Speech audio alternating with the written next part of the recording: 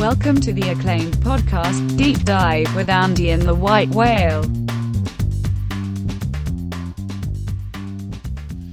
Welcome to the Deep Dive, Week 2 NFL Handicap. We're here for you. Andy, how you doing this afternoon? Pretty good. Just line watching certain lines come out and making speculations.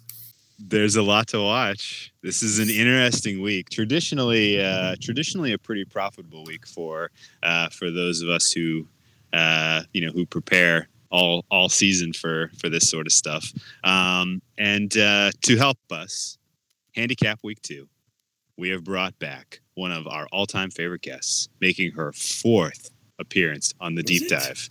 Fourth. This puts you in a tie for second most excellent friend of the pod. Welcome back to the Deep Dive, the Parlay Queen, Monique. How are you this evening? I'm very well. I'm just now wondering, now it's a competition, so how many more do I have to appear on to get the one and only top spot? Well, the top spot right now is held by our Suma. Yeah, the top spot right now is held by our sexy German friend Zuma. He's been on 6. And so you're gonna have to do 2 more to tie Zuma. But actually, yeah, this is. But regardless, it is an honor to have you back on. Every time I see and hear insight from you in Twitter and on podcasts, I'm impressed, and so it's. I feel lucky that we get to bring you back to talk NFL finally. Week 2, there is a lot of interesting handicapping to do this week. We have another 16 games, of course. We have interesting primetime game on Thursday night. That's super important divisional matchup. We have important situational factors starting to roll in and impacting all of these games. We have meaningful injuries that are going to be important to handicap in order to find the right side, so you don't end up getting a really terrible number or have to buy out of bets because of injury news as the week goes on. I think maybe kind of, we did this with Caleb in the Week 1 podcast, and it would be worthwhile doing it again here for Week 2, talking about process a little bit. We finally saw football, and we finally got a chance to evaluate with our own eyes a lot of these teams that to that point, to a great deal, we had been speculating on how changes over the offseason were going to manifest in gameplay. And I don't know, my major takeaway from Week 1 was not a lot really changed. The good teams are still good and the bad teams are still bad. A handful of teams like the Falcons failed in the same way they failed last year. Chargers failed in the same ways they failed last year. It's almost like, not a lot has really changed from 2017 where we left off. And it would be worthwhile kind of going through and talking through, potential narratives that have emerged and whether we think some of these narratives are useful and important for handicapping Week 2, or they're noise that could potentially lead to overreactions in the market and value fading effectively. So I'll go through and talk through a couple of these, and then maybe there's a couple you guys have as well. Maybe the easiest and most fun place to start is the Jets. Monday Night Football. Everybody tuned in. They saw the Jets cover by the widest margin of any team that covered. They were 6.5-point dogs, end up winning in style, covering by 37.5 points. Sam Darnold went from 10-1 for Rookie of the Year to the proverbial favorite. As you look at that specific game, Monique, and then look at what happened with the look-ahead line for Miami, New York was, we were expecting to see New York as either small underdogs or small favorites. They ended up opening that thing at New York minus 3.5. How do you take what you saw on Monday night with the Jets and with Sam Darnold and kind of evaluate what happened in the futures market for Rookie of the Year and for this game, Jets in Miami? Well, you definitely looking into Rookie of the Year, you can't be surprised to see him as favorite or co-favorites because honestly, a lot of the rookies that were, shorter prices earlier in the year, we don't even know if they're going to be playing or how long it takes to get to see them on the field. So from that perspective alone, I'm not surprised to see him that way, but he really did look great. But I think the most to take out of that game was just how great the Jets defense did play. They were a defense that was they took advantage of every opportunity, and all those pick sixes and everything, all those interceptions, just the aggressive nature of their defense was so nice to see. And obviously you can't take away from Darnold, but we didn't really see him in the fourth quarter, and we didn't really see him much of the game, to be honest, because of how easy they scored, so to speak. So he looked great. It's very hard to find a lot of things to say about it, but I was more impressed with their defense than I was him. Ooh, interesting. And there were some moments there where I forgot about Darnold. It was punt return touchdown, and then interception return touchdown. Yep. It was it was actually a long time. It was like it's like when your starting pitcher sits in the dugout forever on a long big high scoring inning for the offense.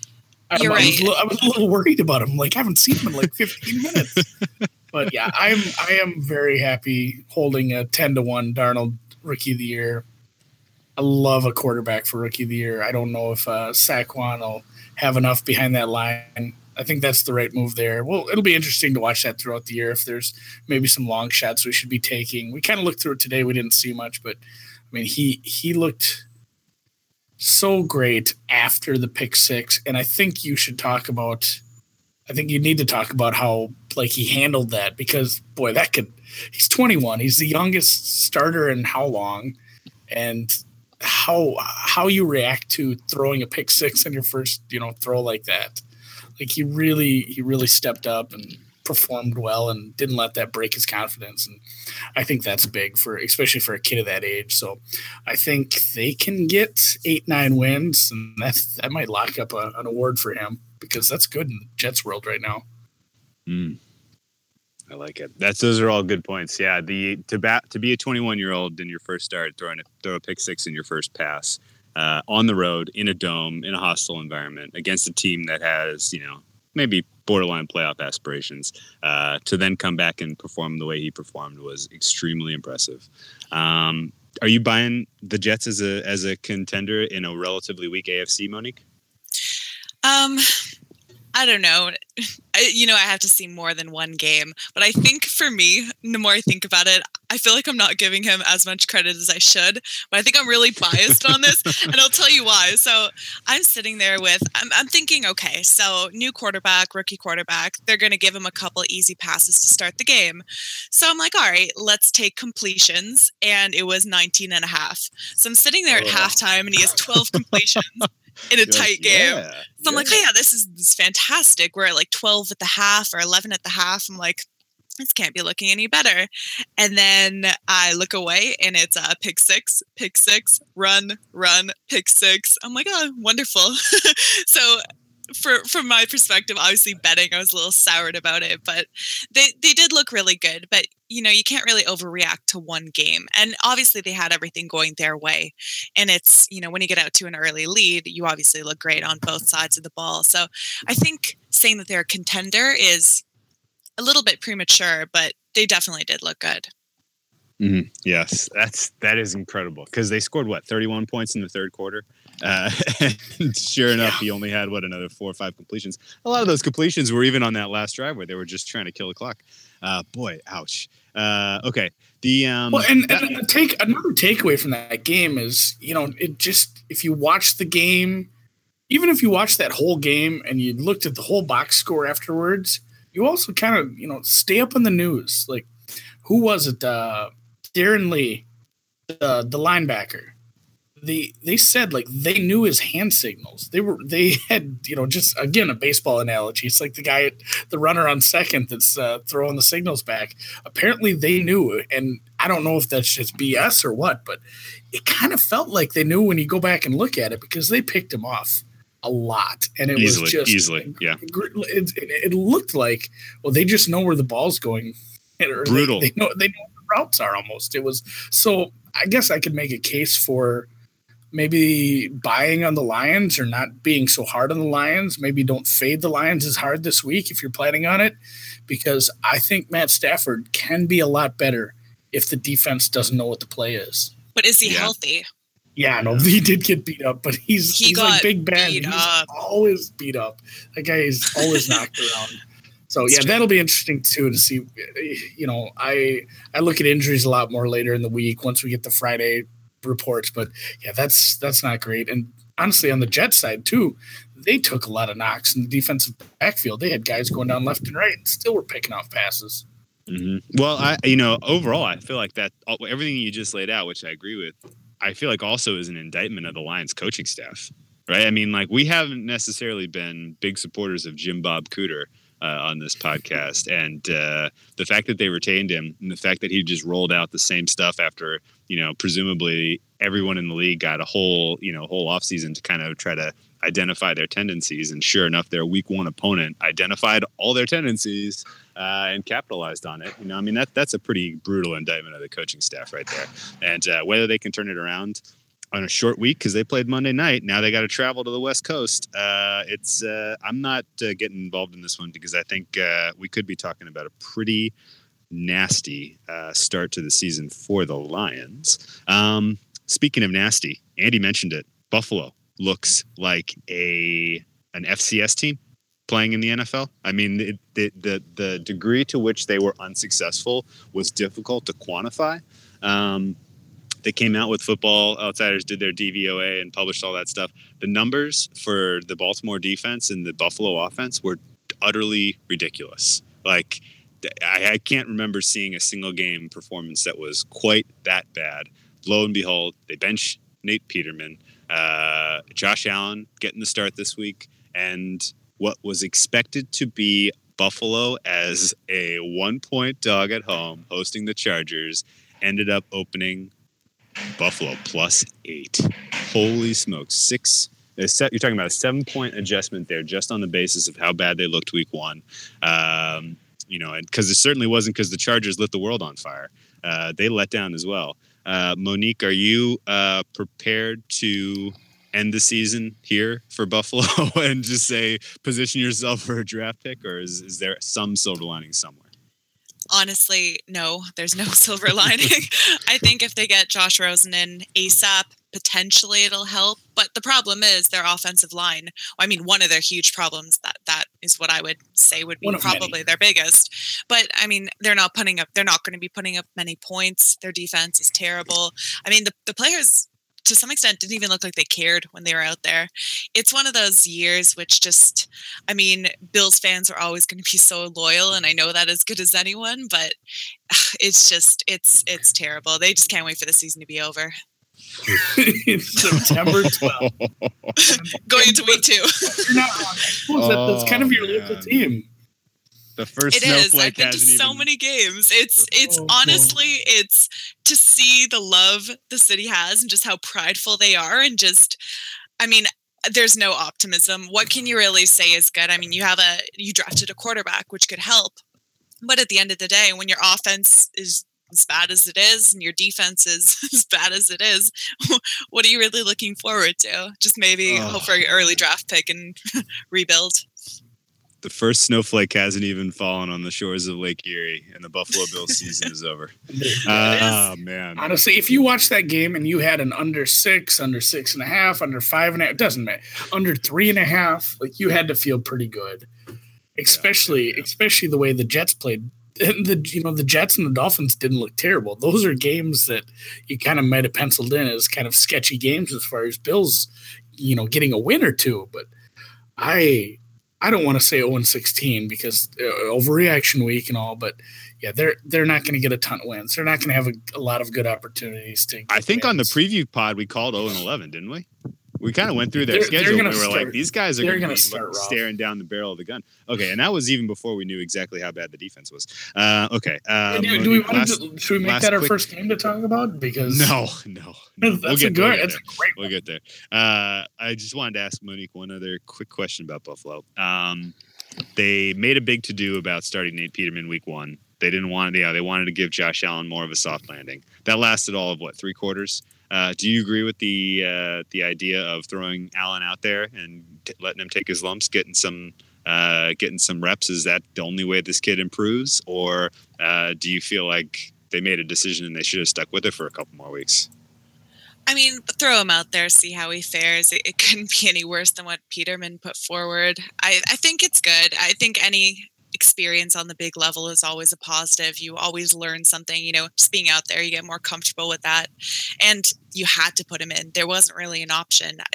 At that point, when the score is such a blowout, I mean, they're not going for his head when they're up 30 points. So it's a good time to get in there and just get a feel for the game. And I think honestly, he probably learned not much about his team, but probably a little bit about being out there. And I think just that experience will help in the future. I like it. Okay. How about last one more narrative, and then I'll open it up to you guys for one that you wanted to talk about. But Tampa Bay shocks the universe, eliminates millions of Survivor football players out there. Not the whole, shocks everyone except for Andy and the people who listened to last week's deep dive.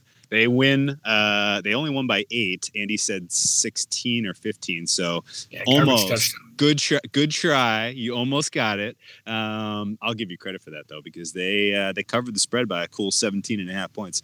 That game also went over the total by almost 40 points. Wow. And it was the highest total on the board at 52. Is number one. Is this classic Fitzmagic showing a flash in the pan in 1 week where he knew the opponent's defense well and he had all off season, all preseason to prepare for this start, knowing that Winston was going to be suspended, and then he's going to come crashing down to earth playing the Super Bowl champions this week? Or are we talking about week 4 rolls around and there's a legitimate question about who ought to be the starter in Tampa Bay? And I'll get Andy's take on this first. Well, just another Buffalo Bills quarterback for Monique to remember. I mean, that does help. That's something too when you're going from week 1 to week 2. And maybe that could be something you talk about with Darnold too. Once they named him starter, you have a long time to prepare for that first week. It's a much shorter, and Fitzpatrick and Darnold, obviously 2 ends of the spectrum. One is 21, one's quite a bit older, much more veteran. One went to Harvard, one went to the Harvard. He's like, I think he's 35. Yeah. Well, and just with the experience of being in the league, having the week-to-week routine, it's going to be easier for him to prepare for a team. It's much different preparing for weeks at a time for the week 1, get your rookie quarterback ready, and then you go to week 2 and you have a shorter turnaround. And that goes for every team. It doesn't matter if the quarterback's a veteran or if you have a completely veteran team with a great coaching staff. It's tougher to prepare for a team when you only have the 6 or 7 days to go. So it'll be interesting to see what Tampa puts up on week 2. Because like you said, it could be, playing a division foe like that. Tampa Bay just really had a game plan to expose that defense, and they're going to play a much, much better defense this week. And I've already bet against them because. Well, way to spoil the surprise there, man. Game. What about Monique? What about you? Do you believe in Fitzmagic? I think moving forward, judging by what we saw out of him in week 1, and then just how disappointing Tampa Bay's been for years, I think you kind of have to give the starting position, way more consideration at all than you would with Winston coming back. But I think, if he plays anything like he did week 1, he should be the starter. And we see this sometimes with Breeze where, the Saints defense, where you're going to have 400 yards from Breeze. And then at the end of the day, what are you going to do for a defense? You have to try to match that. So I think at the end of the day, it really helped having Deshaun Jackson and Mike Evans just completely go off. But for week 2, again, Deshaun Jackson, we don't know how healthy he really is. I heard that he potentially has a concussion, shoulder injury. There's a bunch of things going on with him. Whereas if you take Deshaun Jackson out of the mix and you're leaving it to Mike Evans, I mean, I don't know how many points they're really going to put up on the board. So moving forward, I definitely don't see 48 points in the future, but I think they could. I think they could do something. To be completely honest, I was totally off them going into this season and buy into it. Oh, man, me too. I mean, they looked good. Yeah. It's funny, how we always lump in because of the situation in San Diego when they had them both, but Phillip Rivers and Drew Brees will always be connected. And they kind of had the same thing where they had really, really nice days where they lost by over a touchdown and had a huge offensive output. Like that, both teams really need their defenses to step up if they want to be able to get wins out of. If your quarterback throws for that many yards and that many touchdowns, you should never lose. You shouldn't be. Well, not only that, but losing by over a touchdown. It wasn't like it was a close game. And I mean, Breeze, they scored late. Even that should have been a 15-point loss. The same thing with the Chargers Chiefs. That game wasn't a 10-point game really. They were getting blown out of the water, just dropping everything. Yep. Any other kind of week one narratives that you heard, Andy, this week that you think are nonsense? I heard somebody saying Rodgers might start. Nonsense. How about we'll you, get, Monique? we'll get to that one. Yeah. Anything else that stood out to you as you kind of consume the sports media post week one? I think spinning that in a positive light, I think it's good to see certain players just return from injury and look as good as they did before. Like Ryan Tannehill stands out. Obviously, what Rodgers did coming back after that, like it's good to see these players that were injured, which were huge question marks going into the season, how they're going to perform and all that. But other than that, I mean, like you said earlier, week one wasn't really that many surprises. The good teams are still good, and the bad teams are even worse than I expected. So,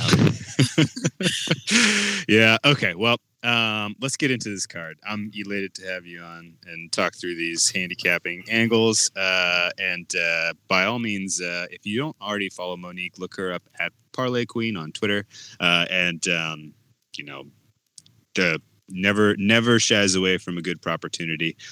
So this is let's start on Thursday night. We got a matchup here of extreme importance in the AFC North, as I see it. The Steelers tie the Browns. The Ravens and the Bengals both pull off, an impressive and a pseudo impressive win on the part of the Bengals, in my opinion.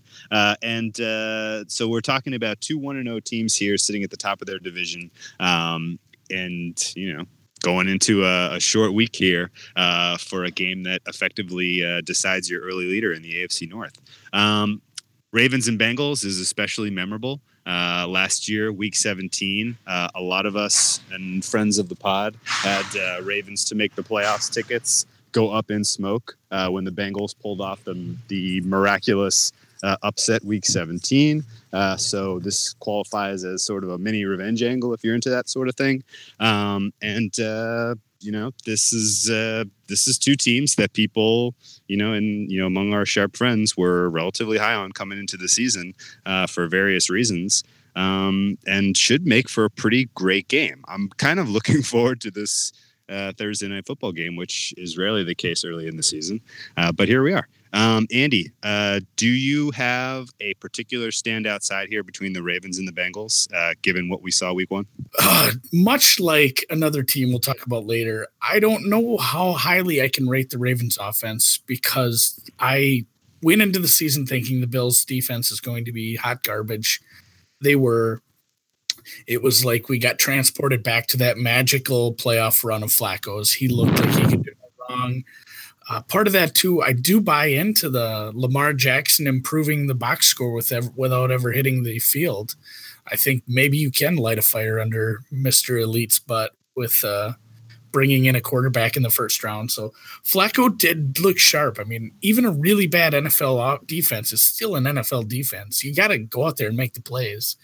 I'm bullish on the Ravens still. Obviously, they dropped from plus 450 to 2-1 to win the division. Now, that didn't hurt to get a tie, but I don't know if I'll get involved because I like the Baltimore defense or the Cincinnati defense. They looked a little slow, and there were some big plays given up, but I also kind of want to see Luck one more week. Is he back? How much rust was there? I know the shoulder and whatever, and maybe the long ball isn't there, but he was a top 3 quarterback when he was on top of his game. Like, did Cincinnati go and get a nice win against a team that has a really high-end quarterback that's going to be back on top of his game? So both of these teams, I have so many question marks. I don't think I can pick one out of the two right now, especially, going into a short week with so many, just so many question marks about how they actually perform. It's tough. I feel like I can make better judgments week 1 than week 2 because I'm second guessing myself so much. But yeah, I'm staying away from this one. I'm holding a Baltimore to win the division ticket, so I will be cheering for the road team. Okay, Monique, I said pseudo nice win for the Bengals, even though Andy just made a great point. Like, you'd beat Luck at home. Like, that's pretty. That potentially has some weight, especially as we get into the season and figure out exactly how good the Colts are. The Bengals, though, in that game, I thought their defense did look suspect. Their linebackers looked suspect. They, really, without Burfict, kind of the middle pass, mid-range passing game, when it was third and manageable, the Colts converted with ease until the fourth quarter. And it could be just sort of, contagious from last year. Colts were by far and away the worst fourth quarter team we've ever seen in the NFL. And that may have, that may have transitioned onto this team, luck notwithstanding. But were there any takeaways for you from the Bengals that gives you some sort of edge in this game here? But either way? I didn't watch them week 1, but I'll take your word for their defense being suspect. I think when you're looking at who they played last week and you're saying they beat the Colts at home, I mean, the Colts are only as good as Andrew Luck, and he's been so out of football for so long that it's one of those things where without him, they're probably the league's worst team. And with him, if he's not at 70%, are they that much better? So there's not really much to look at, seeing as they played the Colts and then the Ravens played the Bills. So it's one of those where I guess week 1 would be just like a wash. But it should be a really good game. Obviously, the early duel for the AFC North, 2 improved offenses. And I think the most intriguing narrative of this would be just that Cincy knocked Baltimore from a playoff spot last season. So is it a revenge game for Baltimore? I mean, they're much improved this year, I'd say, and they're good at home. It's one of those I'd have to stay away from, but I would probably take Cincinnati if I were to. But one of those games like that, I always try to say take the points, but when it is +1 or a pick 'em, you can't really do that. But I mean, I don't know.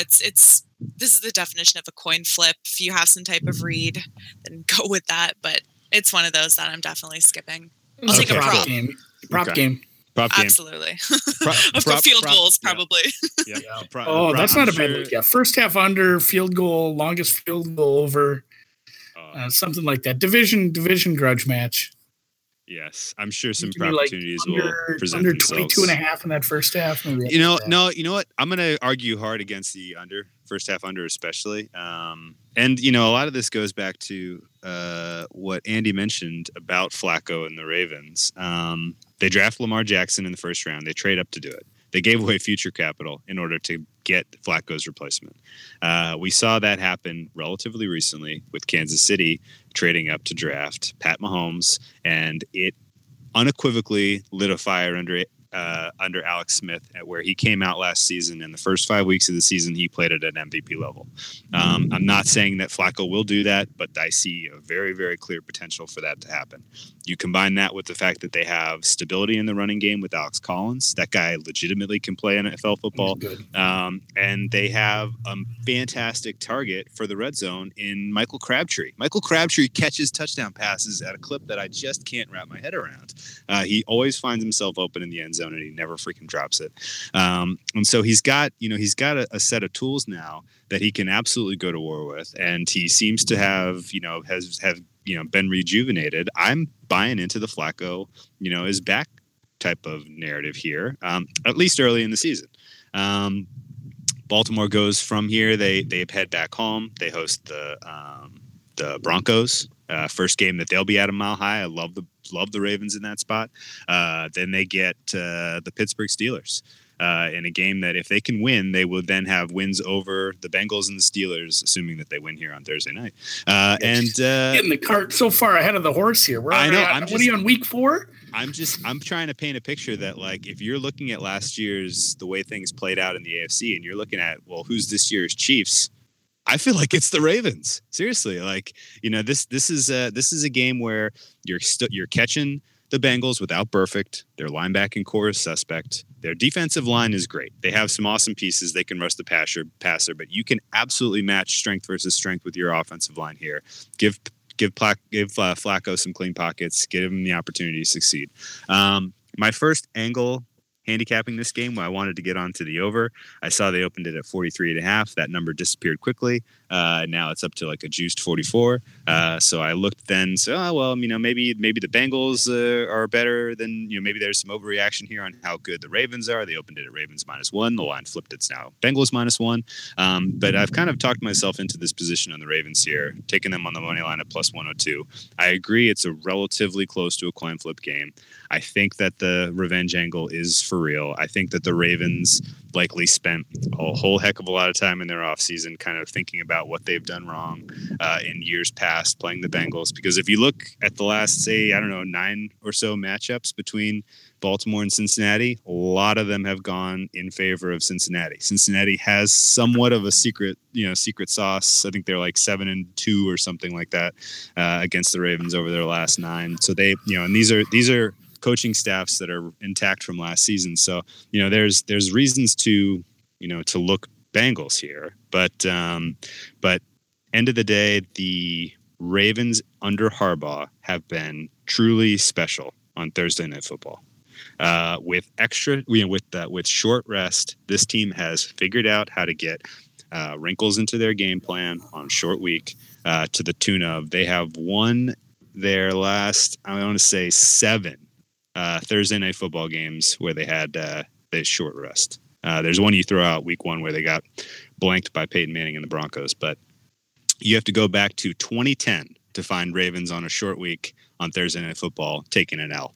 And going through that list, there are some impressive wins against the likes of the Steelers and otherwise. And I really am feeling some love for the city of Balto right now. They're going to get this win on Thursday, and they're going to get a little momentum early part of this season. So this is probably one of 3 or 4 weeks in a row I'm going to back this team. Let's slide on down. Let's move to Sunday before you can talk me out of it, because I've already placed my bet on the Baltimore money line. You already bet the over.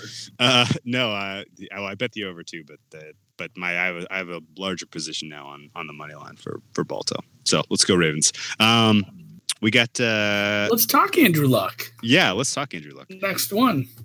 Colts and the Redskins play in DC. This was the other game that I forgot this was next in the rotation order, but it's the same thing. Like, is Alex Smith in Washington good, or is the beleaguered Arizona defense just that bad? Because even Suma brought that up. Like, Washington was trying to run out the clock in the third quarter. Like they could have scored a lot more. So that's one I'm. Yeah, it's almost the same thing. Like, that's a bottom 3 defense. I don't think it's an overreaction. Yeah, those of us on the over wish they had scored a lot more. And the Cardinals were determined to not help you out with that. They were not. They had nothing. Sam Bradford looks absolutely lost out there. Their scheme.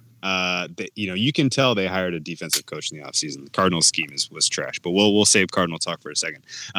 Let's talk about the Redskins. They suffered a whole heck of a lot of injuries to some first unit guys in their first preseason game against the Pats. That gave them the opportunity to put a lot of their second unit guys in there, get them meaningful reps with a relatively healthy squad. Then week 1, they looked like world beaters. We talked about the Redskins in the offseason. We mentioned that they had a relatively soft schedule to start out, and there would be lots of good opportunities to back this team. They open up as 5.5-point favorites in their home opener against Andrew Luck and the Colts. Offense looked good in the dome. They were fine. They converted lots of third downs until the fourth quarter. And it was one inopportune fumble, which was returned by the Bengals, that really kind of tilted that score. I think if you kind of dig through the box score, you would tell yourself Colts had a real chance to win that game. And Andrew Luck now heads outside to the shitty field. The FedEx field is such garbage. And I'm expecting things not to look quite as smooth and as clean for the Colts offense early in this game as what we saw when they were in the dome. Monique, do you have a feel for Washington, Indy? Not really. I liked the offensive plan they had with the Redskins, just rely on a heavy ground game, and at the end of the day, if the defense can't stop that, then just continue to pound the rock and just get a lead. And just I do see, and I did see how they were trying to run the clock out really early in the third quarter. They didn't look comfortable from that perspective, but I feel like they'll have just a pretty similar offensive attack going into this game. The spread's a little bit high, a lot higher than I would hope for initially, but I would take the Redskins. You got 5.5 point spread here, Andy, which would tell you that the Redskins are 2.5 points better than the Colts on a neutral. Yeah, is that reasonable? I don't know. This is another one where I don't have a great feel for it because. Like who do the Cardinals play this week? I guess I got to. Cardinals are going to the LA Rams, 13-point dogs. Yeah, that's the thing. Like, yeah, obviously that line is probably pretty close. Like, if the Cardinals are truly that bad, how good is that Washington offense? I did love the running game. Actually, Alex Smith continues to be competent. Like, people ragged on him for a lot of his career. He's efficient. Like if you have a good running game and they have a nice offensive game plan, they can go down and score and win games, against teams that they're supposed to beat, and they could be an outside shot to make the playoffs in this, even in a tough NFC. I really think I'm just going to watch and learn from this game. I'm tempted to take Luck in the points because I think he's back, but I want to see him do it, especially on the road. Yeah, it's tough, game, man. I probably will just stay away from this. I lean Indy, but I'm not going to bet it. I hope Luck's back. It's good for the league. It's good to have competent quarterback play, especially as you look down I'm on the Sports Insights page and I'm seeing some names I don't want to see starting in the NFL, including some undecideds. But it's a stay away game. It feels like Washington maybe is a little too heavy of a favorite against maybe an Indianapolis team that should have gotten a win if it weren't for just some bad luck at the end. So I'd lean towards the points, but it's something I'm staying away for. Same thing with the total. That feels about right. It feels like kind of a 24-21, 27-20 game. I capped this one 23-20. For the Redskins. And so I guess I'm with you guys that maybe the line is a little too favorable for the Redskins. I didn't really make a very, very significant adjustment to either the Redskins or the Colts after what we saw in week one. But I did take a position on under 45.5 here. Got that at plus 103. And really my angle is just that the Redskins showed the ability to grind out that clock against Arizona. And if they did that against a team, with a defense like the Cardinals, which I don't think is bottom 3, but, is definitely bottom half, I'm expecting they're going to be able to do it against the Colts as well. Maybe we see some sort of backdoor magic from the likes of Luck, but I'm certainly not going to hang my hat on, Colts being down 10 and needing Luck to score a touchdown to get that thing inside the number. Another quick factor too is Indianapolis did have to play without their starting running back, and he's not Le'Veon Bell, but it's always nice to have all your players. And Marlon Mack is on track to play, I think, this week, so that could make a difference. And honestly, in your favor, a good running game kind of benefits an under if they can run the ball and eat up some clock and maybe slow the game down a touch. Yeah, because the Colts. I guess I'd forgotten that when I was looking at it earlier. That was another reason I liked Indy. They're getting him back, and I think he can be a big part of the passing game too. Yeah, decent. Going from playing, both of these teams played indoors in a controlled environment last week. Now they're both outside. Potential in DC that we see some lingering effects from the hurricane. You could have some wind, you could have some rain. It could be a mess. You add all this up, and I feel like we're talking. We saw how many passes did Andrew Luck throw last week? Like 48. I gotta think that if they do have their starting running back, they're going to try to limit some of the number of times that Luck is throwing the ball this week. And all of this to me just screams great look at the under, and the fact that I'm getting a number like 45.5 at plus 103 was an easy call for me. So let's go no points. Team no points here. Let's flip the script on that and talk about team points. Panthers head to the Falcons. This one is an interesting one. Falcons are coming off of 10 days rest after a brutal repeat loss to the Eagles in Philadelphia.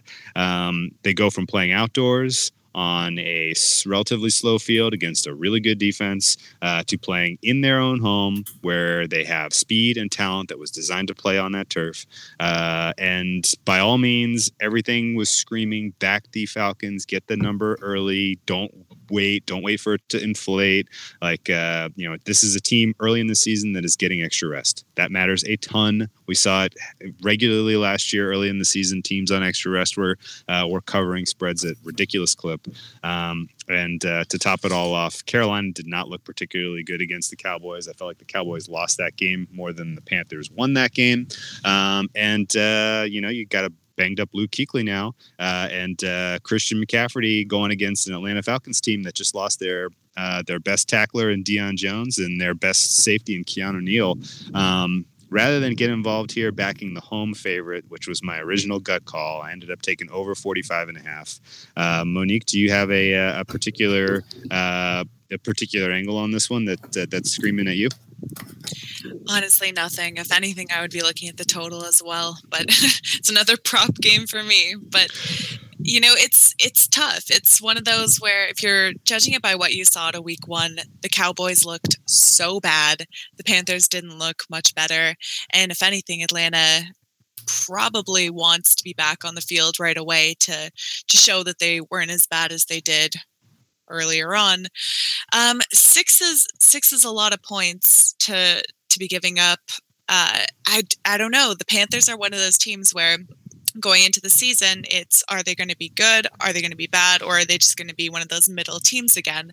I kind of feel like they're going to be one of those middle teams again. I just haven't really seen enough. I don't really think they have that much upside. And the total, I guess, the total is pretty spot on.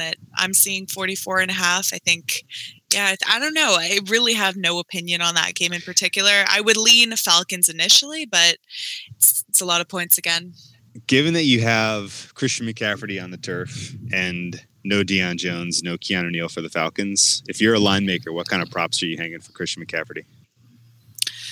You got to put him at probably – you kind of have to go low because you kind of have to base it on what he did in week one. And he only had – how many did he have in week one? 10 carries for 50 yards. It wasn't very good. You can't go that crazy on it. Probably 68.5. You're playing a team that has a good defense. And of course they're not there. And there's a lot of players, key players in particular, that aren't going to be playing. So it should benefit the run game, but you got to put it at like 68.5. And then probably the number of carries, 18.5, maybe a little bit higher because probably will be a run heavy game. Interesting. Andy, anything? I know you took a position on this one early, just based on what? I really think Carolina was unimpressive. If that's the look the Cowboys are going to give you, and that's all you can do with that, I wasn't impressed with the offense. And you can say what you want about what the Cowboys scored. I don't know if there was a defense in the league that wouldn't have held them to that. The way they were calling plays, I wasn't impressed with Carolina. I was impressed with everything but the red zone. I think that's just such an outlier, that early game. Like, if you put 99 different teams on the field and gave them the red zone opportunities that Atlanta had, I think the mean score that team would put up for a team total is like 30. That was just nuts. I've never seen anything like that, I guess. I think that offense is a lot better. There's no way they're so, unaware of what's going on that's not what they won't work on all practice. They have to get better. They were cruising in between the 20s and then just ground to a halt. I think Atlanta's going to score a bunch. I don't think I'm worried much. I grabbed a 5, and if I don't like it, I guess it's 6 now. I can buy back out of it. But for now, I'm just going to sit on that because I do like the home. I like the home favorite here on the fast track. I think, and I am a little worried about. There's talk of Freeman. I don't think he practiced today, but it's not like Tevin Coleman's that bad. So no, he's good. I think I'm going to stick with that now. And yeah, that's a play I've made. Okay. Well, let's hope Sarkisian was saving the good plays for this big divisional game, huh? Saving him for the fast track inside. Saving him for the good plays. Yeah. Hopefully he was saving the good plays. Let's talk about your Vikes, Andy. Their defense was all universe last week. I felt like they put on a hell of a show. And they head now outdoors to Green Bay to take on Aaron Rodgers. Wait, or will they? It looks like MCL sprain for Rodgers may keep him out of this game. We see the Super Contest was forced to hang a line for their pick'em contest, and they put Minnesota's 7-point favorites on the road. So, Andy, I'll ask you: number one, is that enough points if Deshaun Kaiser really suits up? And number two, I would bet that. What's your number two?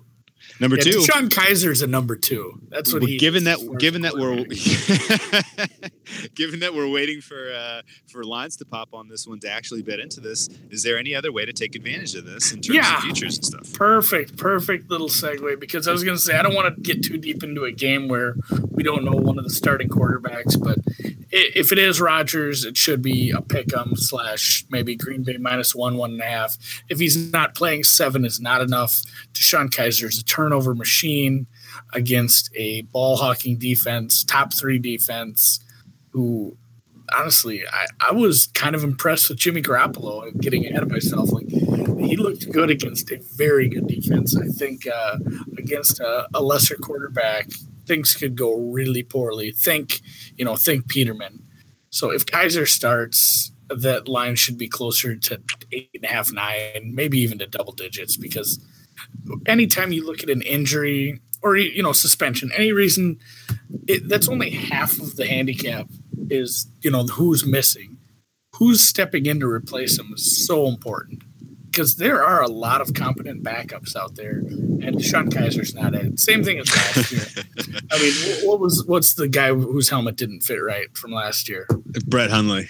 Oh, Hundley. Like, it wasn't the fact that you lost Aaron Rodgers. It was the fact that you lost Aaron Rodgers and you didn't have some guy to step in that could be a game manager even. I mean, he was just a disaster at times. 7 on the road. I would take that number against Kaiser right now. So interesting. It's tough with hypotheticals, and like you alluded to too.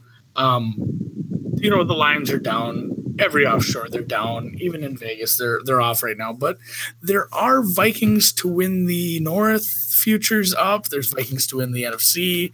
If you really think Rodgers is out, Vikings to win the North at like +105 is kind of sexy. I might have kind of bet it already, because if they can go 2-0 with a game up on the road against the toughest competition they have in the division, that's a good spot to be, even if you're just hoping to buy back and protect yourself later on.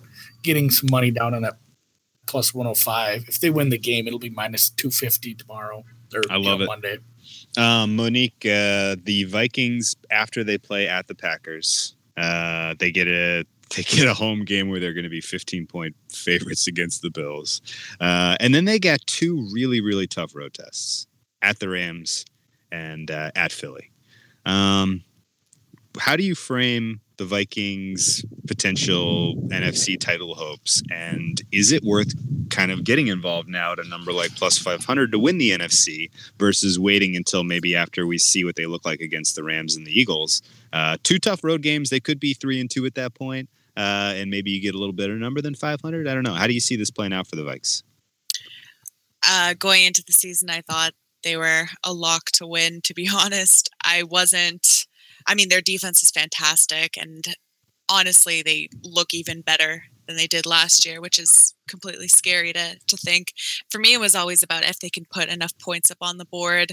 I think, you're saying that they were 7-point favorites with the Packers, and that's so low. It doesn't even matter who's starting. If it's not Aaron Rodgers, we're looking at a minimum of a 2-score game.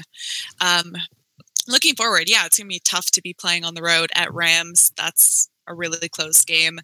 that's definitely a pick 'em. And then I think they can definitely beat the Eagles. But plus 500 is great. For me, I would lean more towards the plus 105 to win the division. I think it's safer. And at the end of the day, if you're getting plus money with this team, you got to take that. If they do end up faltering some way down the road, I think you can get way better than plus 500. But like you said earlier, getting a couple games up on their toughest competition in the Packers, you kind of have to take them to win their division. Can I ask you if you pass and they're like the nightmare scenario plays out, they go 5-0. They beat the Rams and they beat the Eagles on the road. They have tie breaks now over everyone. What kind of number do you think they are to win the NFC at that point? Because it can't really get that short, can it? I mean, yeah, probably. Still in the playoffs, you know. I think it depends how many points. If anyone can put, let's say, 3 touchdowns on the board against their defense, I think it gives everyone hope. But I don't see that really happening. I think their defense is otherworldly, to be completely honest. And I think they would get really short if they can beat the Rams, the Packers, the Eagles, and who else do they have? The Saints in, I think that's week 8. Yeah, they're hosting them, right? Yeah. See, I think if you want to bet something Vikings related and it's not Super Bowl, you have to do it now. I think it's only going to be this 1 week of wiggle room, especially now that we know Rodgers isn't going to be playing. I think you only really have this week to bet anything Vikings. If you want to bet them for the Super Bowl, you can obviously wait on that and see what happens in the other conference and everything. But yeah, you just got to get on Vikings right now. Okay. Well, they do have to. You mentioned if anyone can put 3 touchdowns on them, they do have to go at the Jets week 7 and play mighty Sam Darnold. So hold on to your butts for that one. Yeah, that's a tough spot. Let's move down here and talk about your San Diego Superchargers. Looking at wow. I cannot believe I'm going to say this, but looking at the way the market moved, they opened this at Buffalo +8, and the old school sharps could not help themselves but put money down on Josh Allen to cover, keep this thing inside double digits. That raises a good question. Are the Bills the new Browns? Or they're it's a great question. Huge number that the sharps grab every week and are rewarded with a big fat L. That's a great question. We're expecting to see 15 next week against the Vikings. Oh, I saw that in the look aheads. That's nuts. That's a big one. It's a big one. Yeah, I don't know, Andy. What did you get any action on this? Or are you going to just kind of cover your eyes and probably not even going to see this one on Red Zone unless it's just a recap of Chargers passing touchdowns? Even being on the road, I like where the total's at to put it into a teaser. If a total under 45 with a team with a good defense, and it's going to fall into the Wong criteria of probably being, if it stays in that 7.5, 8 range, it's definitely going to fall into a teaser for me. I don't know how I feel about laying the points. It doesn't matter, you say, the gap between the best team and the worst team. They're still NFL teams, and it's awful tough to go from freaking, well, I guess they're not down in San Diego anymore. You keep drinking with that, but still from Southern California to basically Canada. I mean, you're going up to northern New York there. That's a long travel spot, and they do have to play the early game as a West Coast team. That's just kind of a long-standing thing where that's tougher. So laying over touchdowns is a little sketchy, but boy, that's a really tempting teaser leg, and I do love me a teaser. Interesting. I like that call. Monique, how do you approach this one? Chargers versus the Bills. You got old school sharp action on Buffalo, moving this line down to Chargers -7. You going to get involved? No, I'm staying away from that. I did see that weird line movement going on after what you saw out of the Bills week 1. You can't take the Bills. It's one of those, you either take the Chargers or skip the game, and I'm definitely going to be skipping that game. Sounds good to me. I like Andy's look on the teaser. We'll have to circle back and figure out who his pair for that is. But Texans. I see the pair. It's just a little further down there. Okay. Well, Texans are playing the Titans. Both quarterbacks got banged up week 1. We didn't know until today that Mariota was going to start for Tennessee. I skipped this one, even though it falls into my absolutely all-time sweetheart favorite situational angle. Houston Texans on the road for the second straight week to start the season. We haven't seen a team cover in week 2 on their second roadie going back like 3 years. It's on like a 12-0 type of run here. It's so hard on these teams when they're not in game shape yet. And everything, it took a lot of, we're not seeing a ton of lines, but it's taking a lot of, a lot of willpower here not to go ham on the Titans. I don't know. This is a tough one. Let's keep moving on because we don't really have a line yet on that. And let's talk about maybe one of the more interesting. With the Mariota, uncertainty, and I think some books even have that off right now. Let's talk about the next game where we have the same angle coming into play.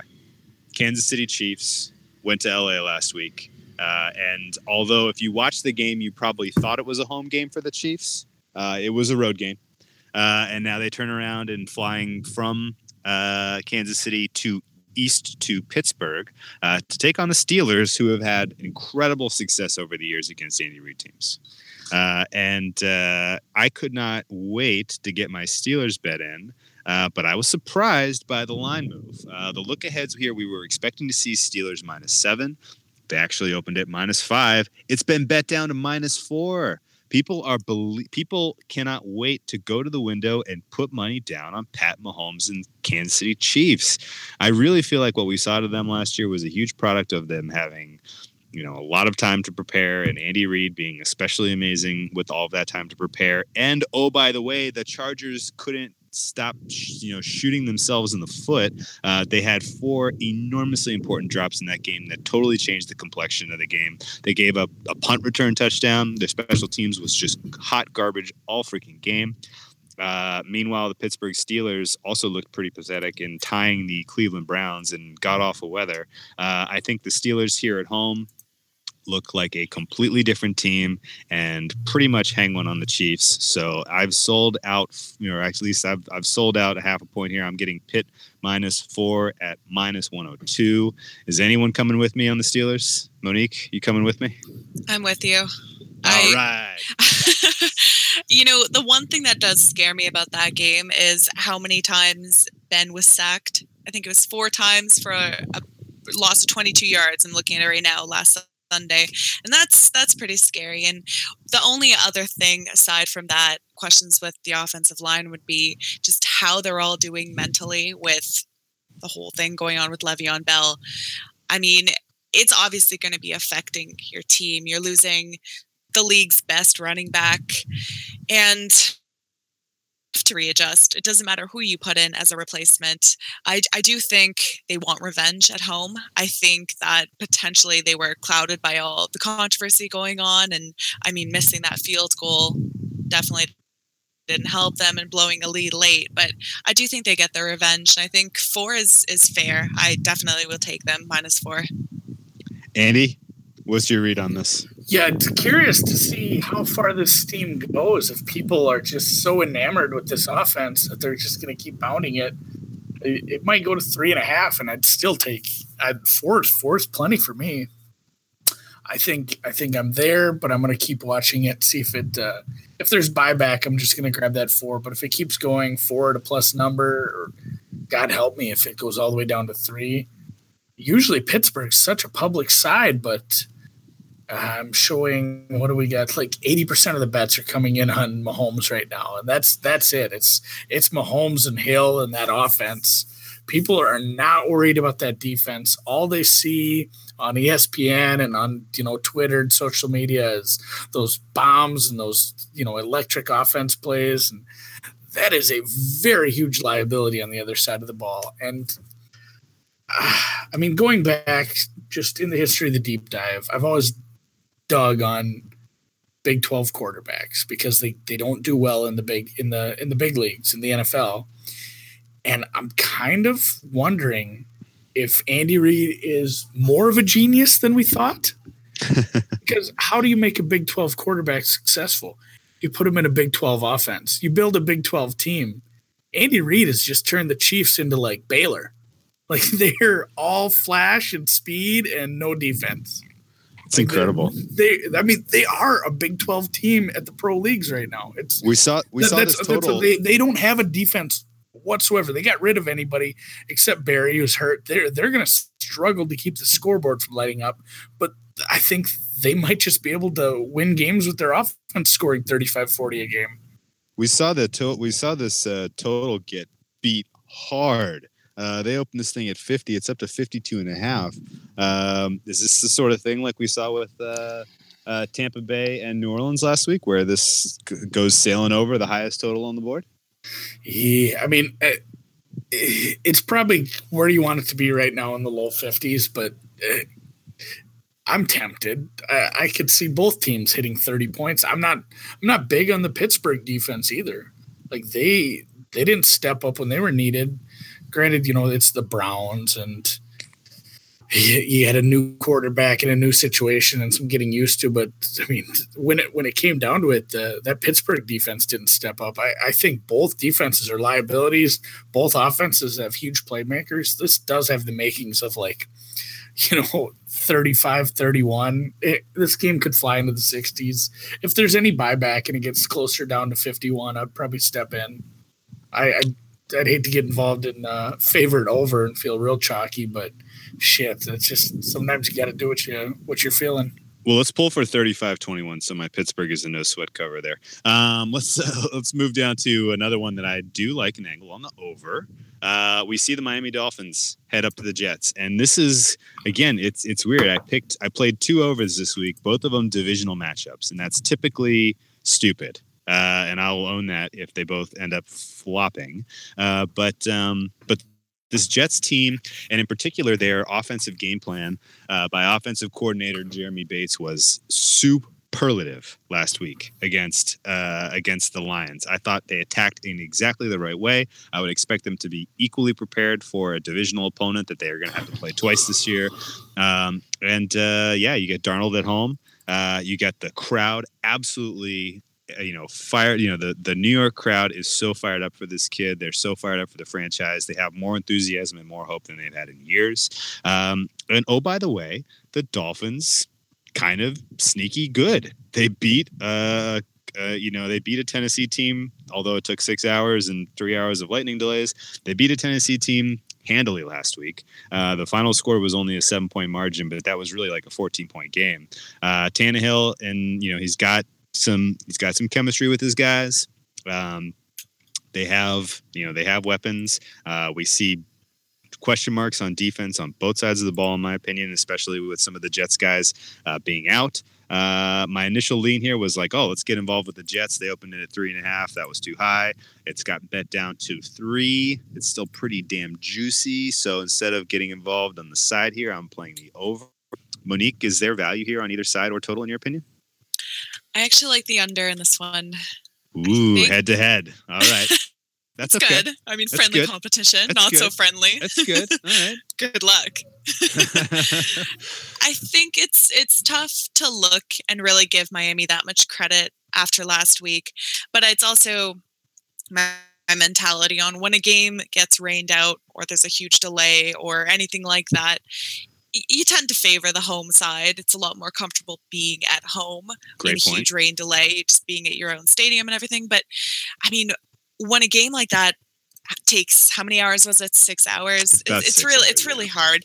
I mean, you're cramping up, you're tired, you're just not really in the zone. It's one of those where it's tough to really take away from that. The Dolphins are another one of those teams where huge question marks going into the season with Tannehill, with just them being just a team that's underperformed. I love what I did see out of the Jets, especially defensively, like I mentioned earlier. I think I would go with the Jets, but I like the under. I feel like it's going to be one of those games where both teams desperately want to win. I think it's one of those where both teams will try to establish the run early. I think they both be fairly successful doing so.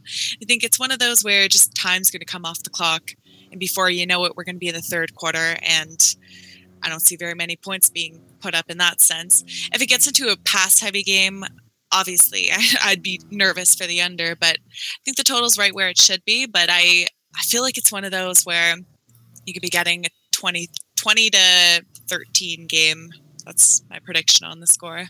Oh boy, now I'm nervous. Oh, boy. Andy, can we get a tie break here on the total? Do you have a lean either over or under? This is such a stay away game for me. I don't know what do you think you can learn from a game where it took 6.5 hours and there's multiple breaks and they skipped halftime and it was so discombobulated that I don't know what I can take away from that. I know I didn't really love what the Titans were laying down. They looked flat, but again, it was so weird with all the delays. And then the same thing with Darnold. Like, was that an outlier? Was that really what he's going to be like? Is he the real deal? God, I hope so. I got him at 10-1 for the rookie. I want him to succeed, but now I feel like that's in my head. And do I really want to just double down on the guy? I think that line's right about right. I think that total's probably a touch high. It does kind of feel, maybe the tiebreaker goes to the under. I'm sorry, Whale, but it does feel like kind of a grinded out game where now they have some tape on Darnold and he's not going to have a huge game. They have decent running games. I think it could be a slower paced game.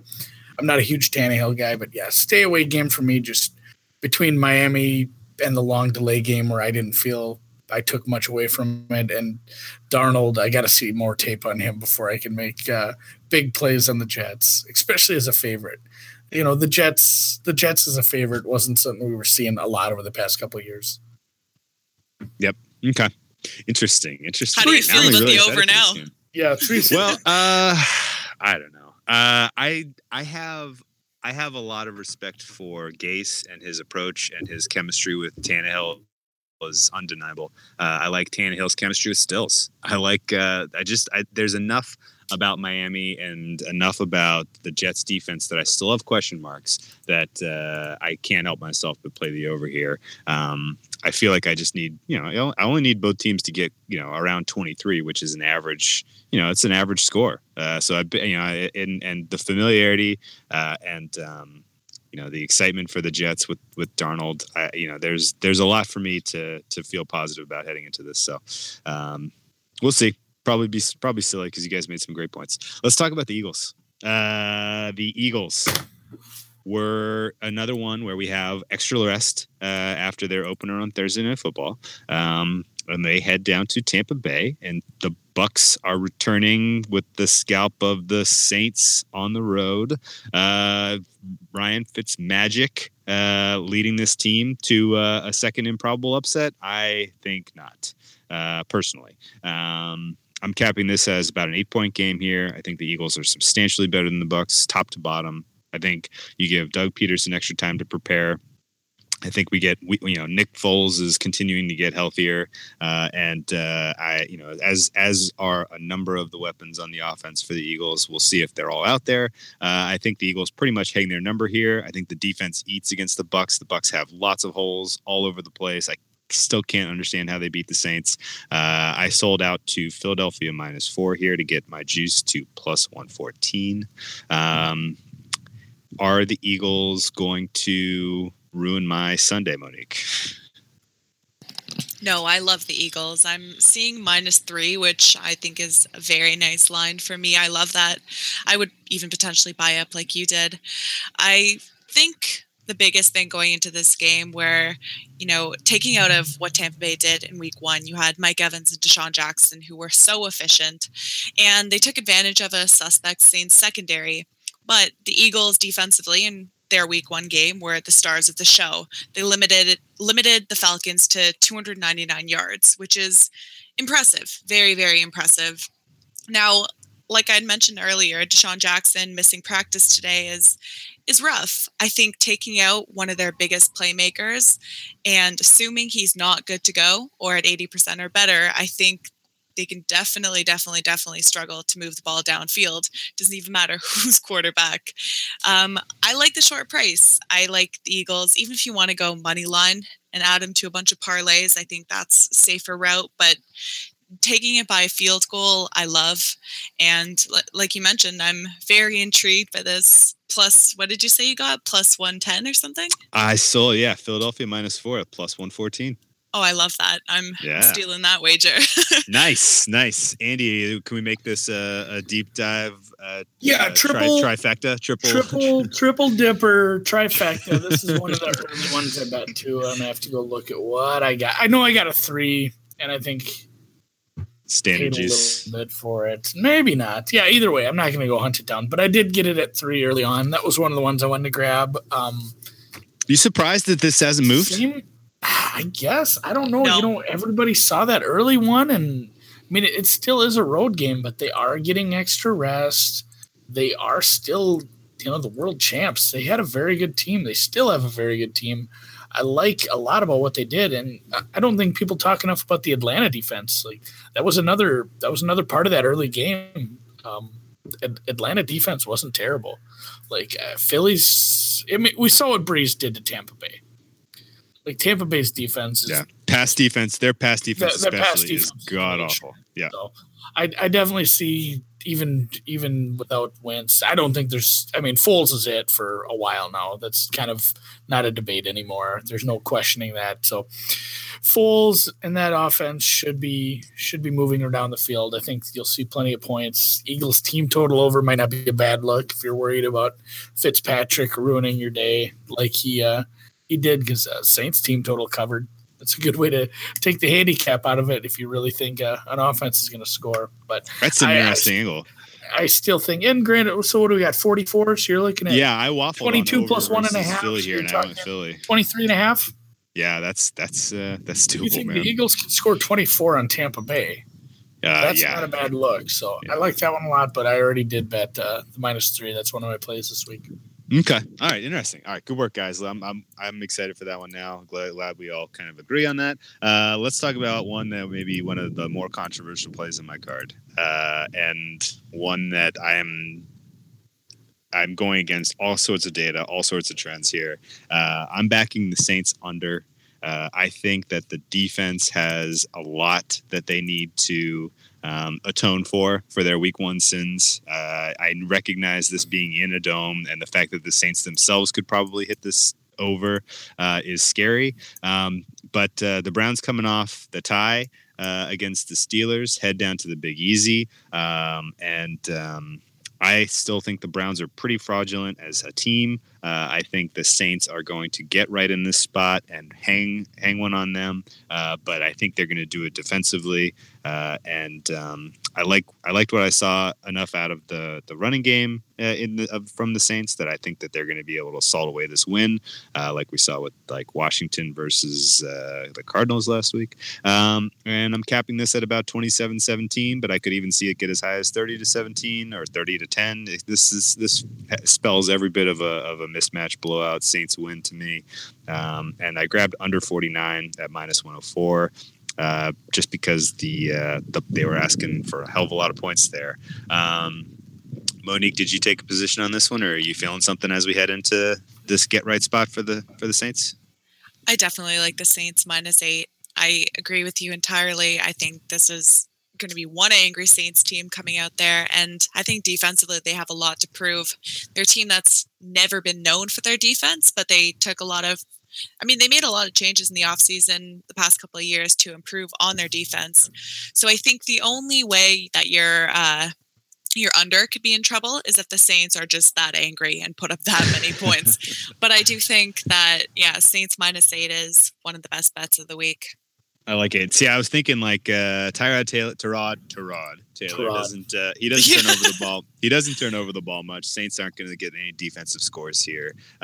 Pretty sound special teams on both sides. So, also if the game is close, they're just definitely not going to start out 0-2. So if the game is close, they're definitely going to be putting the ball on the ground and running it out. I mean, you have Kamara, who's as competent as anyone running the ball. So you know what? The more I think about it, I do like the under as a play.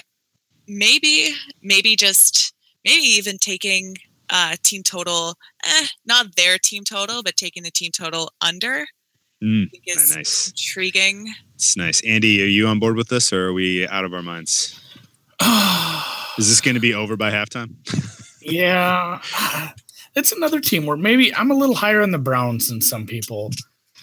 not high enough to back them, but I'm not 100% sold on this. I'd like to see a performance out of the New Orleans defense. Obviously, am I having a conversation where I'm comparing Tyrod Taylor and Fitzpatrick? This is such a weird thing, which we definitely didn't think we'd have preseason, but I'm a little nervous about that many points. I love it at maybe 8.5, but if this starts to get a little lower, I pop it into a teaser, possibly even bet it. I want to look at a few more things. It hasn't made the card yet, but I agree with everything you guys said. Like, what do you think about Breeze is going to be mad. What do you think about? They're going to come out thunder lightning and try to score 35 on them. What do you think about 25? Team total's going to be up there, 28.5, 29. What do you think about your boy Greg Williams heading back to the Big Easy? I think he's a knob dick, and I'm not worried. Okay. All right. He's not going to have his defense especially fired up. No, I do like Cleveland kind of game. Defense has some playmakers. That is the other part that worries me. Like, Pittsburgh, Ben's road splits aren't great, so there's that. Like, possibly it was just a case of road Ben Roethlisberger. But Cleveland's defense looked pretty competent at points, so I'm a little sketched out by that. I'm staying away from this one from now. But I wish you guys luck. Cleveland's there's so many cracks on Cleveland. Their offensive line had cracks. They couldn't really, Tyrod Taylor didn't really look comfortable in that offense. Todd Haley didn't really look like he knew how to call a game. I think you're right on that. Even if their defense is really good, this still turns out to be like 24-10. I mean, let me ask you this another way, and I'll ask Monique. Let me ask Monique this: if that Steelers-Browns game had ended 21-7, would that have surprised you? Didn't it kind of feel like that was a 14-point game for the Steelers? It definitely felt that way. And then next thing you know, the game's in overtime and then a tie. It was one of those where I feel like they just completely mismanaged the clock and just made too many mistakes late. And then those missed field goals didn't help. But the game felt completely under control for the Steelers. Yeah. I think if that game ends 21-7, we're looking at this totally differently. And I think we're on the right side in that reality. So, okay, let's talk about. I don't really feel like talking about the Rams-Cardinals. Rams-Cardinals looks like probably the worst game of the week. 13-point favorite for the Rams. I guess I got to give the Rams a little bit of credit. They kicked the shit out of the Raiders on Monday Night Football. Second half was one of the finest halves of coaching that I saw all week one from Sean McVay. Their approach was unbelievably strong. The Raiders, we'll talk about in a second, are a train wreck. I don't have a whole hell of a lot of hope for this team. But here we go. Rams get off to a 2-0 start, hanging one on the Cardinals in LA. Either you guys have a take on that, or should we talk about Niners Lions? Yeah, that's a big old number that I don't like to fool around with. Okay. Niners Lions is a little more interesting. I couldn't find an angle on this, though. I wanted to back the Niners all summer long. I was waiting for this spot, but I was waiting for it under the assumption that the Lions were going to get it done at home on Monday night as 6.5-point favorites. I didn't think they were going to cover, but I thought they were going to win. I certainly didn't think they were going to lose by like 30 points. As a reaction to all that, Niners, instead of opening up as about minus 3-point faves, they opened up minus 5.5. It's been bet up even to 6s out there. I'm seeing.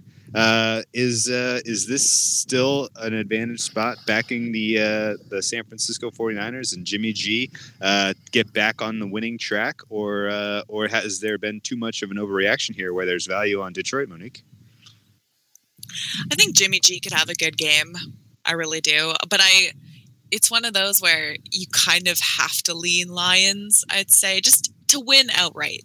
Let's not talk about the spread, to win outright. But I never love taking a team when the quarterback got completely shut down in week one and completely dominated. And I just don't see Stafford as healthy. Just the way he left the field, hobbling after every play. I mean, I know at the end of the day, when you get older, I would know, obviously, aging, everything gets tougher. But to get up and take all those hits, it's tough. And I definitely think Jimmy G can have a good game. I think they can put up points. I think both sides can put up points. And I think the spread is a little bit of an overreaction. I'm not sure if I think they can win outright the more I think about it, but I would probably take the 6. What do you think, Andy? Embarrassment here on the Lions, the angle they need to get a road win against Jimmy G and company? Yeah, and I alluded to this earlier, and I can never remember if we talked about it on air, but I think we did. The hand signal thing. Yeah.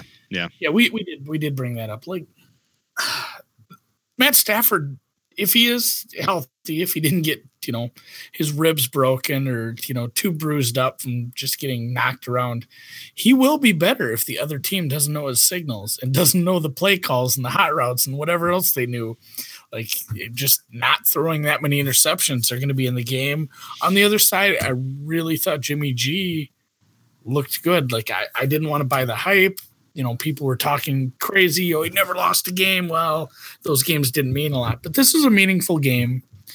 And he looked good against a top tier defense. I thought if he was playing, even a mid-range defense, the Niners win that game and they win it convincingly. Like he made some plays and there were some drops, there was turnovers. I definitely lean Niners, same as you. And we talked to the Mill too. He had the same thing. We all were sitting there waiting for the Lions to win and maybe get a 2.5. And sure enough, the Lions go out and do what they do. And it went the other way. So we'd all planned on betting the 49ers at 2.5 and 3, and it just didn't work out that way. Best laid plans. I wanted the Niners. Yeah, the best laid plans. And it's gambling. That's the risk you take when you're waiting on a line. You could have bet the Niners at 3. I wanted a better number. Detroit let me down. That number didn't appear. It went hard the other way, and now it's a pass for me. Yep. Okay. Let's talk about the game of the week. Patriots, Jags. Rematch of the AFC title game. It was a pretty good game last year. This time they're playing in Florida. It's weather looks questionable. A lot of missing pieces here. No running backs really for either team. Fournette looks like he's probably going to be out. Pat's down to James White with all other running backs either out of practice or concussion protocol, you name it. Interestingly enough, both teams cover last week in meh fashion. Pats, looked like they had that game in control the whole time. They end up winning by 7 with a 6-point line. Jags, same sort of story. They were ahead all game. Their defense puts them over the top with a late touchdown. The Giants can't catch them. We were expecting all summer to see a line like New England minus 2.5 in this one. Instead, they opened it at 1. And it looks like relatively sharp action here coming in on the Jags. I have to think that there is a little bit of a feeling of revenge, unfinished business in the Jacksonville locker room about what happened in New England last year. They were a couple of first down conversions away from their first ever Super Bowl as a franchise. This defense has attitude and is very, very, They have extreme talent and exceptional attitude, and I think you are going to see a pretty impressive effort here out of the Jags defense. I'm going to flip the script here and say the Patriots defense was better than I expected. They made Deshaun Watson look pretty pedestrian. They didn't have the same issues that plagued them early in the season last year with just absolutely, just looking slow and having no answer for talented skill position players. The Jags don't really have those guys anyway. This to me feels like a relatively tight game, a relatively defensive contest. When I saw they opened the total at 45, I thought the under was the obvious best angle to attack this. Let the winner, let it play out as it plays out. This is a 21-20 kind of game. Could go either way. I'm under 44.5 here at plus 102. Monique, if you had to pick a winner here, who are you going with? Oh, I was going to pick the under, but now that I'm forced to pick a side here, I feel like it's one of those games where everyone always has a game plan to beat the Patriots. And then when you get in there, the game plan never just seems to work in your way. And I mean, I love what I've seen out of the Jags. I love them defensively. Offensively, I mean, they're okay, but they're way better defensively. I got to go with the Patriots.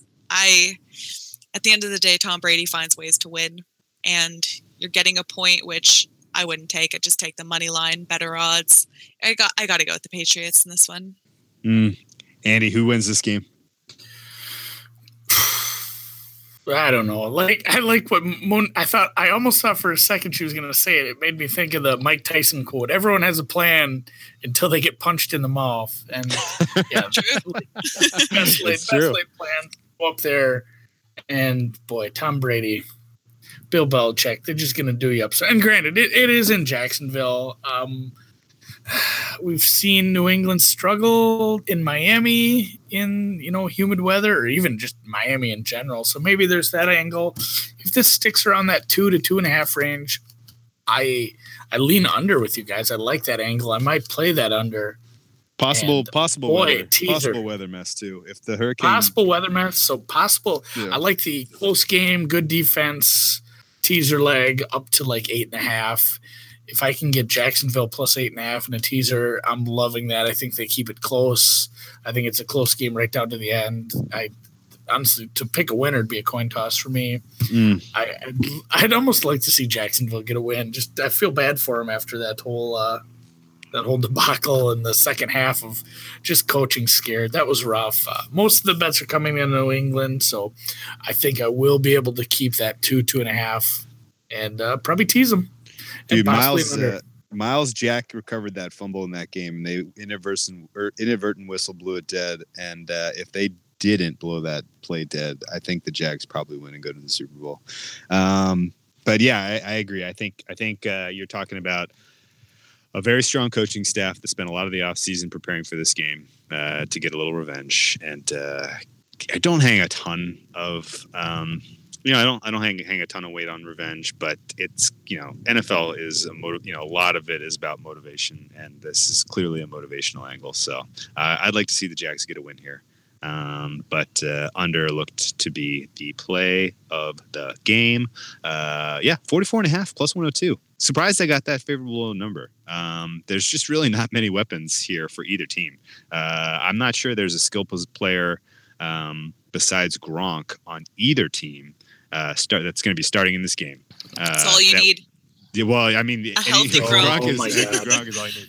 But besides Gronk, is there? I mean, there's not a lot of guys that I would think would make rosters really across the league, let alone besides Gronk. So it's a weird game. Weird that we might be talking about the two best teams in the AFC and a game that's decided by field goals in a gross weather stadium down there.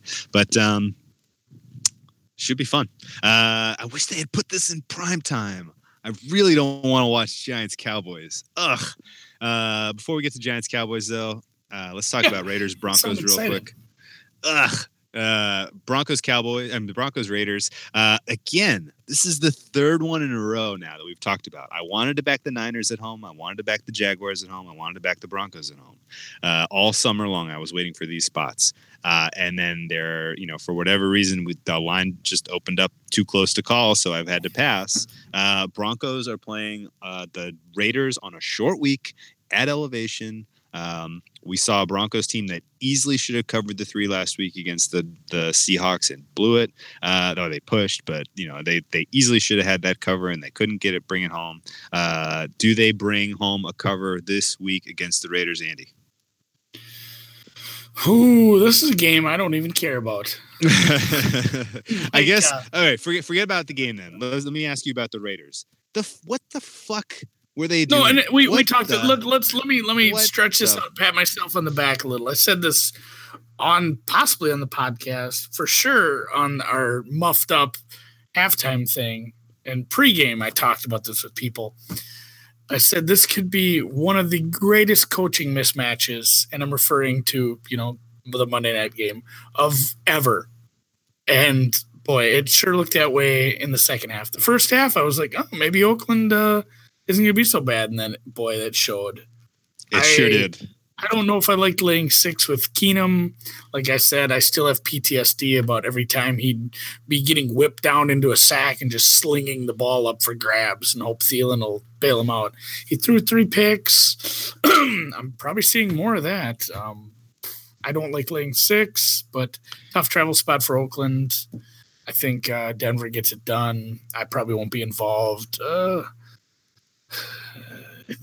Denver might be Denver might be good. Denver might be that ugly. Good. They might be that ugly team that just wins. Yeah. Just ugly wins. They end up with like 10 ugly wins, and they're right in it. I think Denver to make the playoffs might be worth a look if that line isn't too prohibitive at this point. And I'm going to pull that up while you're jabbering.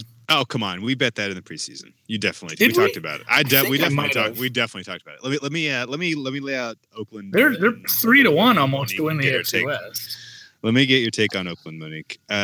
This clown show, they gave Derek Carr $100 million. The guy cannot take pressure up the middle to save his life. He hears footsteps behind him. He has happy feet. He's throwing away the ball when there's a clean pocket. Good job. You gave him 5 years, $100 million.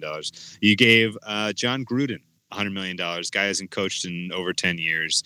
He promptly trades away a third-round pick from Martavius Bryant and cuts him. He promptly gets into a public dispute with his best player on his roster, and Khalil Mack refuses to give this guy a payday, even though they have $16 million in cap space. They ship him on the eve of the season to the Chicago Bears for future draft picks. What is going on in Oakland? Is there going to be a bounce back for this team this season, or is this going in one direction under the John Gruden tenure?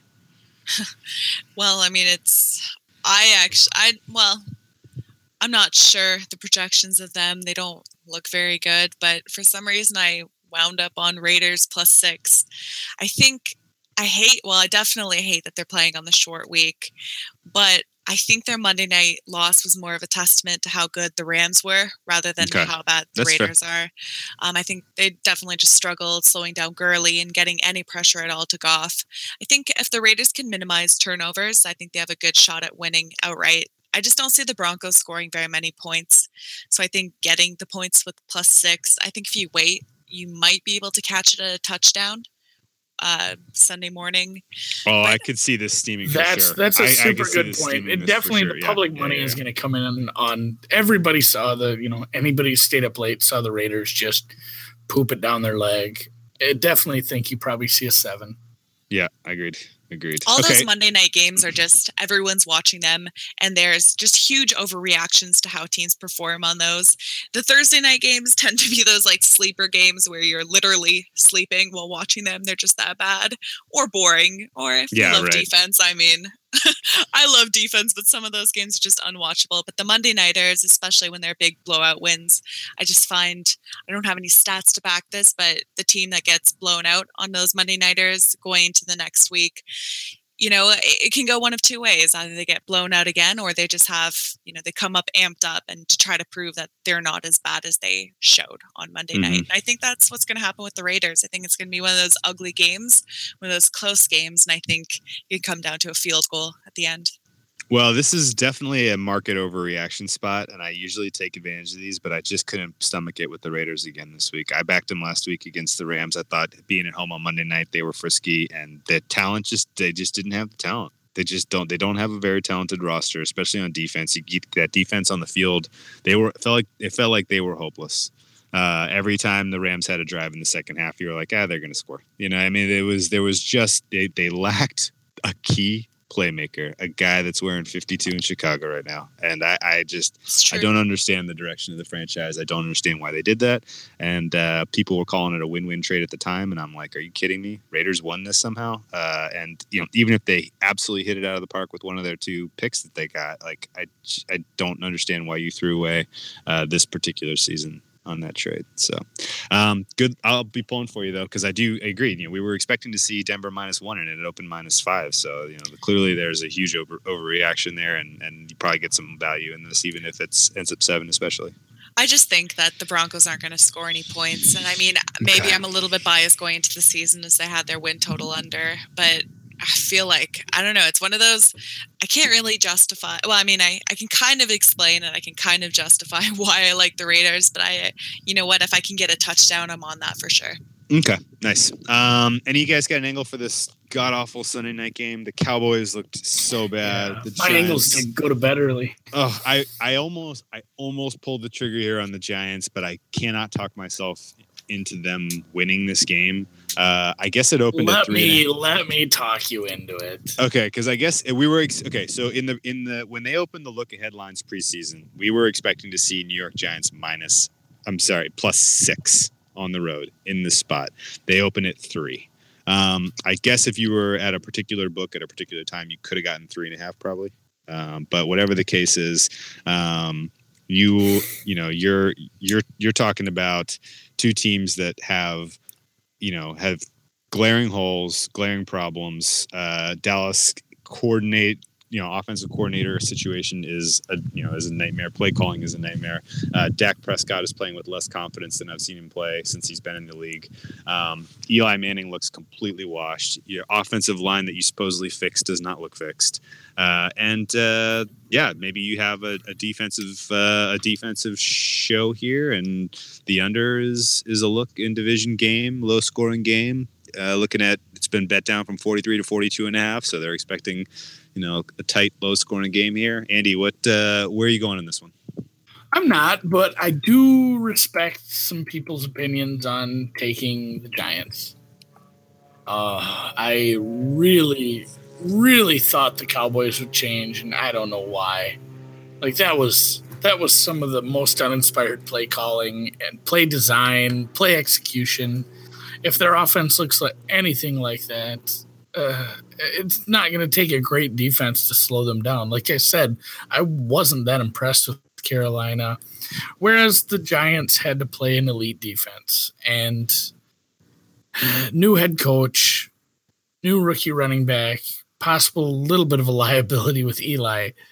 I think they win this game. I'm not, it's not strong enough for me to play it. Obviously, I said I'm staying away, but I just don't think Dallas should be laying points in this spot.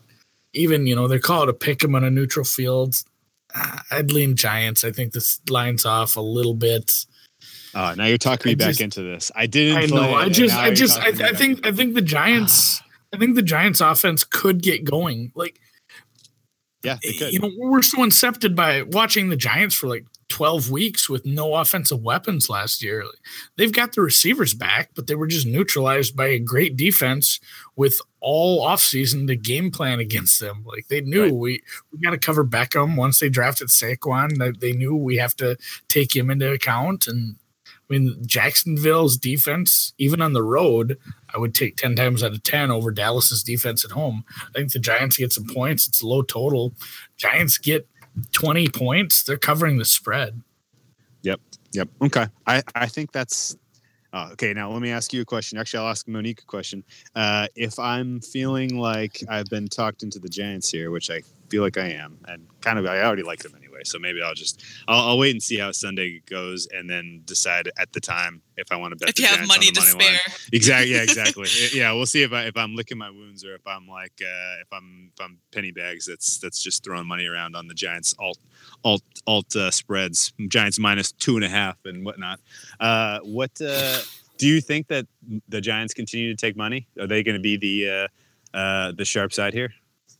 I think they will, and I think they will all season because, I mean, the public loves Barkley. As I love Barkley, I'm so impressed by what I've seen. And at the end of the day, when you have a running back and one key playmaker, which they do on the offensive side, doesn't matter how bad Eli looks, they're just going to continue to feed the kid the rock. And if he continues to perform, I mean, he was decent. He had that one big rush, which obviously helped his totals, and I mean, it looked good on him, but he runs really hard, and he is the difference maker. And I think their team total, I'm looking at 19.5, and the chalk is on the over. And I would lean towards that. I think it's safer. The Cowboys defense looked okay. They looked rusty. They looked okay. I would probably take Giants if I were to pick a side, but I feel like it's one of those games where even if you take someone for tackles or one of those prop bets, I think that's intriguing. I wouldn't go field goals in that, but I think it's definitely a prop-tastic game for sure. Ooh, nice. Okay. Well, maybe I'll get it. Yeah, like I said, if the Giants get to 20, I said if the Giants get to 20, they'd probably cover. But yeah, if their team total's like 19.5, maybe that's not the worst look either. You can take the Cowboys points right out of the equation. Ooh, I like this. Because, you're right. The Dallas defense did look rusty. They only really disrupted Carolina to the tune of Carolina's offensive line was utter garbage. This could be an interesting look. I like this. Okay.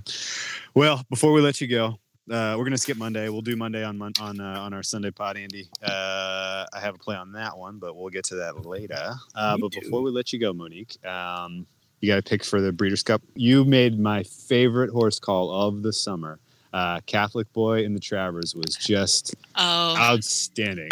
I was in Vegas for that. I was in the sports book. I was like, I better check to see what Monique played before I go lay the wood on good magic here. And sure enough, Monique is on Catholic Boy. I'm like, I better pull a switcheroo here. And that was, in the sports book in Vegas, watching that race was outstanding. So thank you so much for that. What was the race we bet? Oh, it was just a piece of shit Saratoga Friday race. That was one. Your horse. I think your horse just finished now. Yeah, that was not good. That was awful. But yeah, what do you? Were you? I know you played some amazing horses this summer, and I followed along and enjoyed every minute of it. But what'd you think of the year? And any looks at the breeder? The year was odd. So for Catholic Boy in particular, okay, this is moving forward, I guess. Maybe you could use this as well. But when there's a horse that's racing in against G1 company or racing any graded stakes company, and they're doing a surface change, whereas he was primarily a dirt horse. And if they're willing, and he was dominating the dirt, and they're willing to move him up to the turf or one of those surface changes which look odd to someone, obviously, if it's a good horse, trainers know best. And the people that are looking after the horse know best. So I figured, you know what? Change of surface. He looked really good on the turf. So they're moving him to the dirt. And the price was great. I thought the outside post was great. And I loved him. So for the Breeders' Cup, man, it's tough. It's been a crazy year. It's Breeders' Cup. I hate betting futures on horses in general, unless you're doing Derby futures so early. It's always one of those where I love to see the way the track plays out the day before even the day of. And it's one of those, I'm only betting them based on prices. So no look aheads for the Breeders' Cup yet. Okay, but fair enough. Yeah, it should be a good race. I got to thinking about you when we were out in Vegas. What was that now? A month ago. Yeah. They had Woodbine up on one of the TVs. Oh, God. You didn't, did you? It was stomping. No, but I'm like, I wonder if Monique's there. And then I looked closer, and it was just dumping rain. I'm like, I hope not. It looked awful. It was Woodbine's odd. You know what? The thing with Woodbine in particular is they have their, what we call an all-weather surface, because they race them all through the winter for the most part, which is something fairly new. So the surface is very, very weird. Sometimes it'll play super fast, sometimes it'll play super slow. And then, it's a very odd track, and the stretch is endless. And honestly, the caliber of horses is just so subpar based on what you get out of the West Coast or even Belmont or anything like that. But Woodbine's an interesting track, and the long shots come in. So but I was definitely not there in the rain. I'll tell you that much. Good stuff. All right. Well, best of luck the rest of this season. We'll get you back on so you can continue to tack up your views to your appearances on the Deep Dive. And as always, it's so great talking to you, and really appreciate your time. So thank you so much. Thank you guys so much for having me. It's always a pleasure. And I got to beat that. 6 is the magic number. I've mentally kept note of that, and I'm not forgetting that. Okay. All right. Well, best of luck this weekend. I hope you guys all enjoyed this, and we will talk to you on Sunday, Monday. What do you think, Andy? Yeah, Sunday? we'll do a Sunday night pod. And thanks for listening, everyone. And as always, if you have anything NFL related, hit us up on Twitter. Love to argue NFL. All right. Take it easy, man. See ya.